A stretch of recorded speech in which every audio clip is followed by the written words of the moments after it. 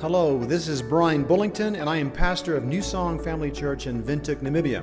I'm so glad that you have joined us today, and it's my prayer that this podcast message will help you to grow closer to Jesus as you walk daily with Him.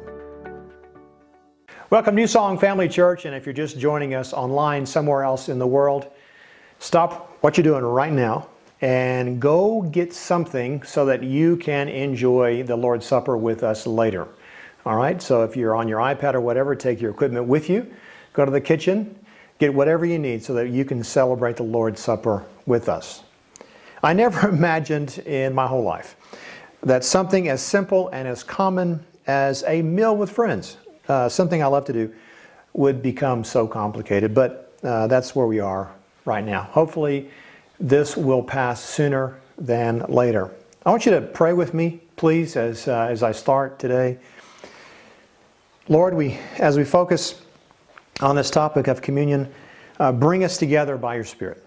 Unify us in ways that only you can do. Lord, we long to be together again as a church. Lord, we pray for healing of our land. We pray for healing in families who are currently struggling. Lord, we thank you for your sacrifice. And we ask you now for help to fully grasp and understand the great sacrifice you made on our behalf. We know that without you, we have nothing. The Lord's Supper, or communion, as many call it, is done so that followers of Christ, together with other followers, can remember the suffering and sacrifice of Jesus that was necessary for our forgiveness. Every time we participate in this event, we shout, we proclaim, we announce the Lord's death until He comes back. It's one of the most cherished ordinances in the church. Although we live on this side of the resurrection, followers of Jesus are asked to never forget the sacrifice that was made for salvation before the resurrection. This practice was started by Jesus Himself. The Lord's Supper is about fellowship, family. It's about remembering, and it's about witness. Jesus illustrated this by having this meal, the Passover meal, with His disciples. Luke 22 and all the other gospel writers tells this story that Jesus sent Peter and John ahead to prepare the Passover meal so that they could eat it together. John and Peter asked the normal question, where would you like for us to do this? And he said, listen, as soon as you enter into Jerusalem, a man carrying a pitcher of water will meet you. Now this would have been easy to find because most men did not carry pitchers of water. So finding a man carrying a pitcher of water would have been pretty straightforward and easy to do. Follow him, and the house that he enters, say to the owner, the teacher asked, where is the guest room where I can eat the Passover meal with my disciples? Now this would have been a place like many other places around Jerusalem. Houses were either single story or double story, but if it was a double story, it had been a room on top of a room. And very often that upper room was the room that was reserved for guests, and it was prepared in that way. Jesus said, He'll take you upstairs to a large room that's already set up. That's where you should prepare our meal. They went off to the city, Peter and John, and they found everything just as Jesus had said, and they prepared the Passover meal together. When the time came, Jesus and the apostles sat down together at the table, and Jesus said, I have been eager to eat this Passover meal with you before my suffering begins. It's really longing to have this meal with his disciples. And we know that this was the last meal before He was crucified. And He said that to them at that setting. He said, listen, this is going to be the last time I eat actual bread and drink actual wine before I am crucified. Now, we know the disciples didn't really get it at that moment, but as He broke bread and as he shared the wine, He said, do this in remembrance of me. The idea was that the bread broken was for them to never forget that Jesus Christ literally gave His body as a sacrifice. The wine was to be the symbol of the literal blood that was spilled by Jesus Christ on our behalf. This blood being the promise of Jesus to save us. So, although this was accounted for in most of the gospel writings, the only other place we see this in Scripture is where Paul is writing to the church of Corinth, actually disciplining them and telling them that they were They were not doing the Lord's Supper correctly. They were approaching this event in a way that was not right. 1 Corinthians 11 really is where we have this record, 17 and following. Paul begins his letter. He says, listen, I hear that there are divisions among you when you meet as a church. You guys are divided. You're not unified. But of course, there must be divisions among you so that you have God's approval will be recognized. When you meet together, you are not really interested in the Lord's Supper. For some of you hurry to eat your own meal without starting with others. As a result, some go hungry while others get drunk. He goes on to talk about what a disgrace this is. That there are people in the church who are eating and getting full, actually getting drunk. But there are people who are not getting any of the food. So people are being ignored and left out. The problem that Paul was addressing in this letter, as it relates to the Lord's Supper, was an issue of gluttony, an issue of selfishness, self-love instead of sharing, and they were eating instead of actually exhibiting the fruit of the Spirit. And the reason why Paul dealt with this, I believe, is because unique to the church is this idea of unity. In Christ, the barriers are broken down. As he writes to the church of Ephesus, Paul made this statement. He said, don't forget that you Gentiles used to be outsiders. You were called uncircumcised heathens by the Jews. In those days, you were living apart from Christ. You were excluded from citizenship among the people of Israel, and you did not know the covenant promises God had made to them. In Christ, Paul goes on to say that in Christ, the barriers, the racial and cultural barriers are broken down. And in Christ, we are unified. One of the landmarks of our faith is that in Christ, we become one new nation. We become united. Jesus asked us to remember through this ordinance of the Lord's Supper, but to do it together, united. Paul kind of concludes in his letter to the Corinthians. He says, so listen, when you actually do this, when you do the Lord's Supper, do it together. Wait for each other. The Corinthians practiced weekly communal meals to celebrate their new family in Christ. And it's kind of a lost, wonderful tradition of coming together, eating together as the body of Christ. The church would have been comprised of rich and poor, and not all of them could find food, and so others brought food so that they could also have food. Food was not being shared, and some were even abusing alcohol and getting drunk. So when you do the Lord's Supper, when you gather, wait for each other. So this idea of the Lord's Supper is the idea of communion. It's the idea of family, coming together as one, united. And as we come together to remember, we are remembering what I would say is a horrific, horrible event, a horrific sacrifice that Jesus made on our behalf. So as family, we come together to remember something that's actually difficult and heart-wrenching. With the bread, remember Jesus' body broken. And with the wine, remember the blood that was actually spilled out. The blood which serves as his promise to save us. Now, most of us can relate to this if we have scars. If we've injured ourselves in any way, most of us will have a scar we can look to and say, oh gosh, I remember that one. Every scar on my body, if I look at it or touch it, I remember the actual horrific event that produced the scar. I have a unique scar on my right knee that's shaped like an arrow. This is a long, long scar. This particular scar was given to me by my bicycle. I had 27 stitches. I tried to jump over train tracks with my bicycle, and in doing so, my front wheel caught the one side of the train tracks and stopped my bike. It's amazing how solid steel can stop a bike.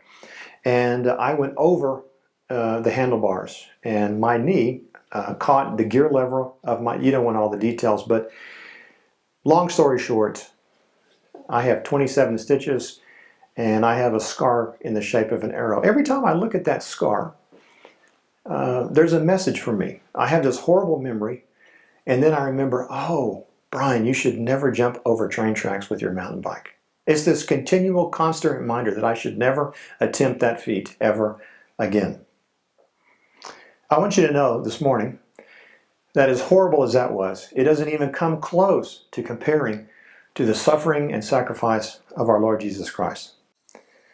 Make no mistake, what we're being asked to remember is a horrific, violent event.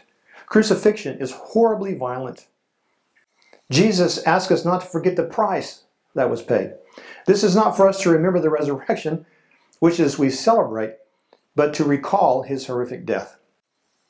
I'm telling you, any realistic portrayal or description of the suffering Jesus endured is hard to stomach. It's heartbreaking. I challenge you to go back and read through and remember what he did and see if you can't come away with it with a smile.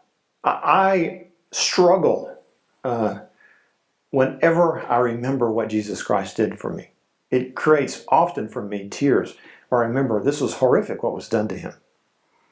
Whenever you read articles about the crucifixion, very often the articles come with warnings. I read one that said, material in this article may be unsuitable for younger children. Parental discretion is advised. The story of the crucifixion is really PG. It's PG rated. Movies that depict the suffering of Jesus are R-rated because of sequences of graphic violence. The Passion of the Christ is probably one of the most famous. I remember when I watched it, I remember sitting there watching this event unfold in front of me cinematically. And I looked around for a moment and saw that there were people watching the same movie I was watching and eating popcorn at the same time. I remember thinking, how can you eat popcorn in such a holy moment as this? The crucifixion is a horrible, horrific event that we are asked to remember on a consistent basis, to remember the cost. Do this in remembrance of me, Jesus said. This remembering and this event is not for the purpose of being saved, but it's to remember that salvation comes only through repentance and faith in Jesus alone for salvation, who gave his life to make it possible. We remember that only Christ is able to save us. This is a very costly, horrific event that enabled us to have salvation. The bread and the wine are merely symbols and remembrance of what Jesus did. Placing faith in the bread and the wine would actually steal from the work of Jesus on the cross. We are invited through the Lord's Supper to remember what Jesus did. Not what we can do, but what Jesus did for us. The meal is for remembering. He spilled blood and gave his literal body. It is in memory of the suffering of the cross, not the victory of the resurrection. You know, Jesus, before he had any kind of physical attack, suffered greatly in the garden, beginning to bear the weight of sin, my sin, your sin, the weight of the world on his shoulders. We know he was stressed because the Bible tells us that he sweat drops of blood, which is a physiological phenomenon called hematidrosis. And it comes under extreme stress. The capillaries, or capillaries, as we might say it here, in the skin burst under extreme stress. Jesus went from this kind of stress in the garden as he agonized with God, even asking God, please, if it be your will, take this cup from me, take this away from me, but not my will, but your will. Jesus was betrayed by Judas, one of his own, for 30 pieces of silver. And then he was taken to the Jewish leadership, where Matthew tells us in Matthew 26 that they began to spit on Jesus' face and beat him with their fist. And some slapped him, jeering, saying to him, prophesy to us, you Messiah. Who hit you that time? He was shamed. He was mocked. When he stood before Pilate, they released a known terrorist, Barabbas, instead of him. Pilate ordered Jesus flogged with Matthew 27:26 tells us, with a lead-tipped whip. So this whip probably would have been 40 lashes, but in the hands of a Roman soldier, probably more. The lead tips would have buried into his skin, and then as he hit it again, they would have ripped off those pieces of skin that were full of blood. It would have popped, and then over time, his back would have become this mass of stripped flesh and bleeding. The ground would have been covered in his blood. This was not a light little tap. This would have been a ripping of the flesh. And then if that wasn't enough, they formed a crown of thorns. And we understand thorns in Namibia. Big thorns, the kind of thorns that hurt. And this would have been fashioned. It probably would have been difficult for the soldiers to put this together, but these crowns would have been placed on his head. And then they put a mock robe around his shoulders, as though he was a king. They would have slapped his face, and they would have hit him with a stick, and the thorns would have buried deeper into his brow. And then they would have ripped the robe off of him and placed him to carry the cross. All of this would have created excruciating pain, and then ask him to walk the 600 meters from where he was judged to the point of the cross, where he would have been laid, where he would have been put on the cross. Once arriving to the location of where the cross was, he would have been placed down, his arms stretched and pulled over, and a wrought iron piece of metal would have been pierced, would have been forced through his wrist into the wood. This would have happened on both sides. Not stretched out too far, but just enough flex to where he could still pull himself up, which was the design of this horrific way of killing someone, an extended death. Just imagine the Roman soldier feeling this depression in his wrist to find the perfect place so that the nails could have been placed in the gap through his body, going across the nerves to create the greatest amount of pain possible. And then, as he's laid on the cross, his feet would have been turned to where the arch, inside the arch, that piece of the arch would have been put, both feet would have been put on top of the other. And at that point, the nail would have been placed through the inside of both arches of his feet. And then the cross would have been put up. He would have then, to get breath, would have had to pull on those nails, to pull himself up. And then over time, his pericardium, his insides, would have been filled with fluid, so much so that he couldn't breathe. Very, very often, death by crucifixion was by suffocation, by asphyxiation. Jesus would have pulled himself up, and in those moments of pulling himself up, with this agonizing pain on his hands and on his feet, and pulling up in his lungs, it would have been then where he would have made his 7 statements. He would have looked down at the Roman soldier throwing dice for his seamless garment, and he would have said, "Father, forgive them, for they don't know what they're doing." The second statement he would have said to the thief, "Today you'll be with me in paradise." Pulling up again to make his third statement, he said, looking down at the terrified, grief-stricken adolescent John, the beloved apostle, he would have said, "Behold my mother." Then looking to his mother, saying, "Woman, behold your son." The fourth cry is from the beginning of the 22nd Psalm. My God, why have you forsaken me?" Wow.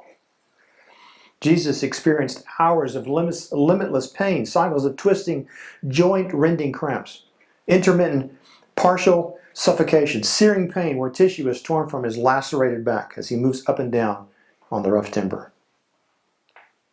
It's almost over. The loss of tissue fluids has reached a critical level. The compressed heart is struggling to pump heavy, thick, sluggish blood into his tissue. The tortured lungs are making a frantic effort to gasp in small gulps of air. Jesus gasped in his fifth cry, and he says, "I thirst." The body of Jesus is now in extremes, and he can feel the chill of death creeping through his tissues. This realization brings out his 6 words, possibly little more than a tortured whisper, and he says, "It is finished." His mission of atonement is completed. Finally, he can allow his body to die. With one last surge of strength, he once again presses his torn feet against the nail, straightens his legs, takes a deeper breath, and utters his 7th and last cry, "Father, into your hands I commit my spirit." Now, in a normal crucifixion, to ensure that he suffocates, the Roman soldiers would have broken his legs so that he would not have been able to pull himself up again, or to push himself up again to breathe. And then he would have died of suffocation.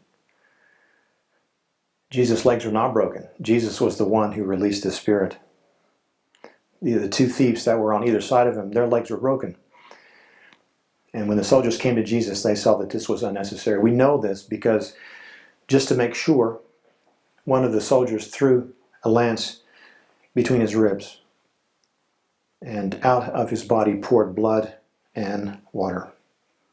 This blood that was spilled out is the new promise, the covenant that Jesus Christ came to save us. This blood is shed for you and for me. We're remembering this blood that was literally shed for you and for me. The blood, if you will, is the last will and testament of Jesus. That we have a relationship with God through the sacrifice of his blood. Prior to Jesus, there were multiple sacrifices that had to be made according to the law. The blood of Jesus is that promise that Christ and only in Christ do we have salvation. It reminds us that we can be saved by no other means except for him. We are invited to remember his sacrifice. And this sacrifice then propels us to take up our own cross. He said it over and over again before he was crucified. He said it, Luke 9:23, take up your cross and follow me. As we remember, we also remember that God is asking and inviting us to bear the same kind of suffering for his behalf.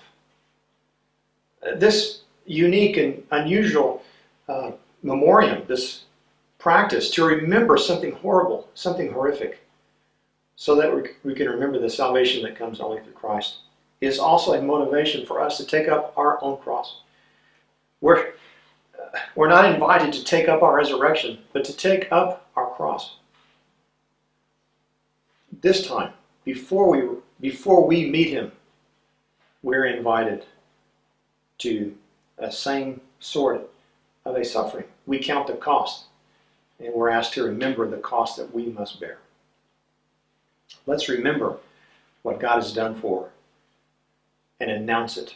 And we announce it through our lives. As we take up our own cross, we become the ones who witness. We become the ones who announce.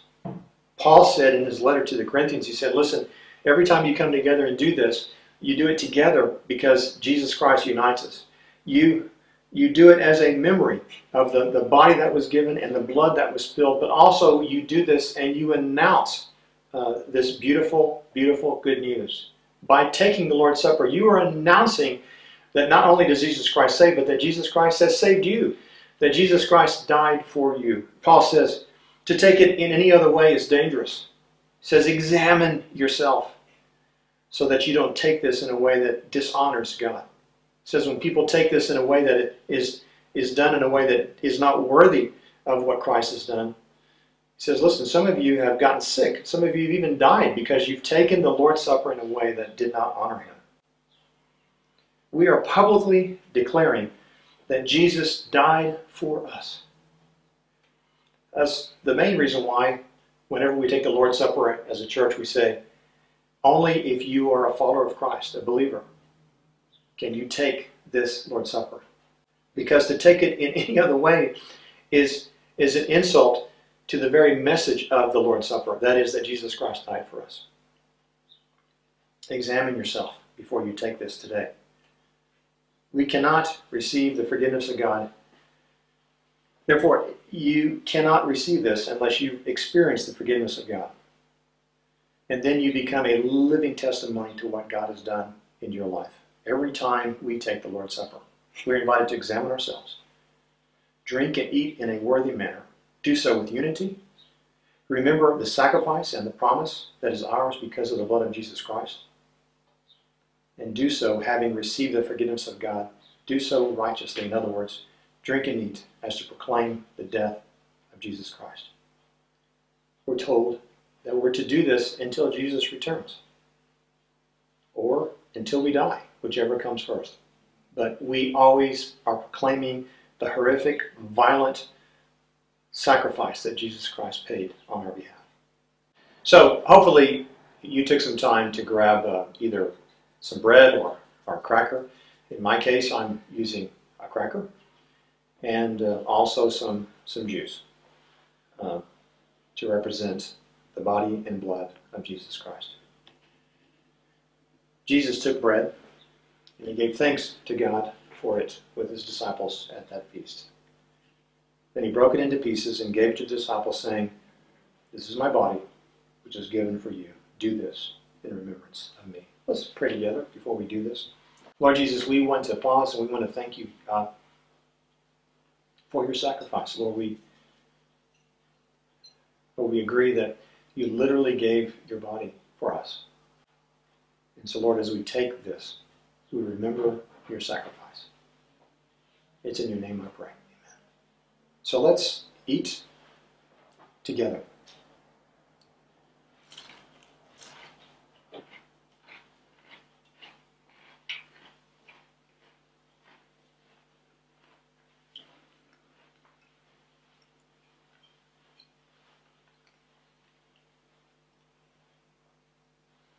After the bread, and we're told in Scripture that it was actually after they finished supper, Jesus took a cup of wine. And he said, "This cup is the new covenant, the new promise between God and his people, and this an agreement confirmed with my blood, which is poured out as a sacrifice for you." Blood is not what we're drinking today. We're drinking a symbol of the blood that he poured out on the cross, which is this promise, this last will and testament, if you will, that Jesus Christ only can save. We do this to remember the blood that was spilled. So together, with your cup, let's take this together.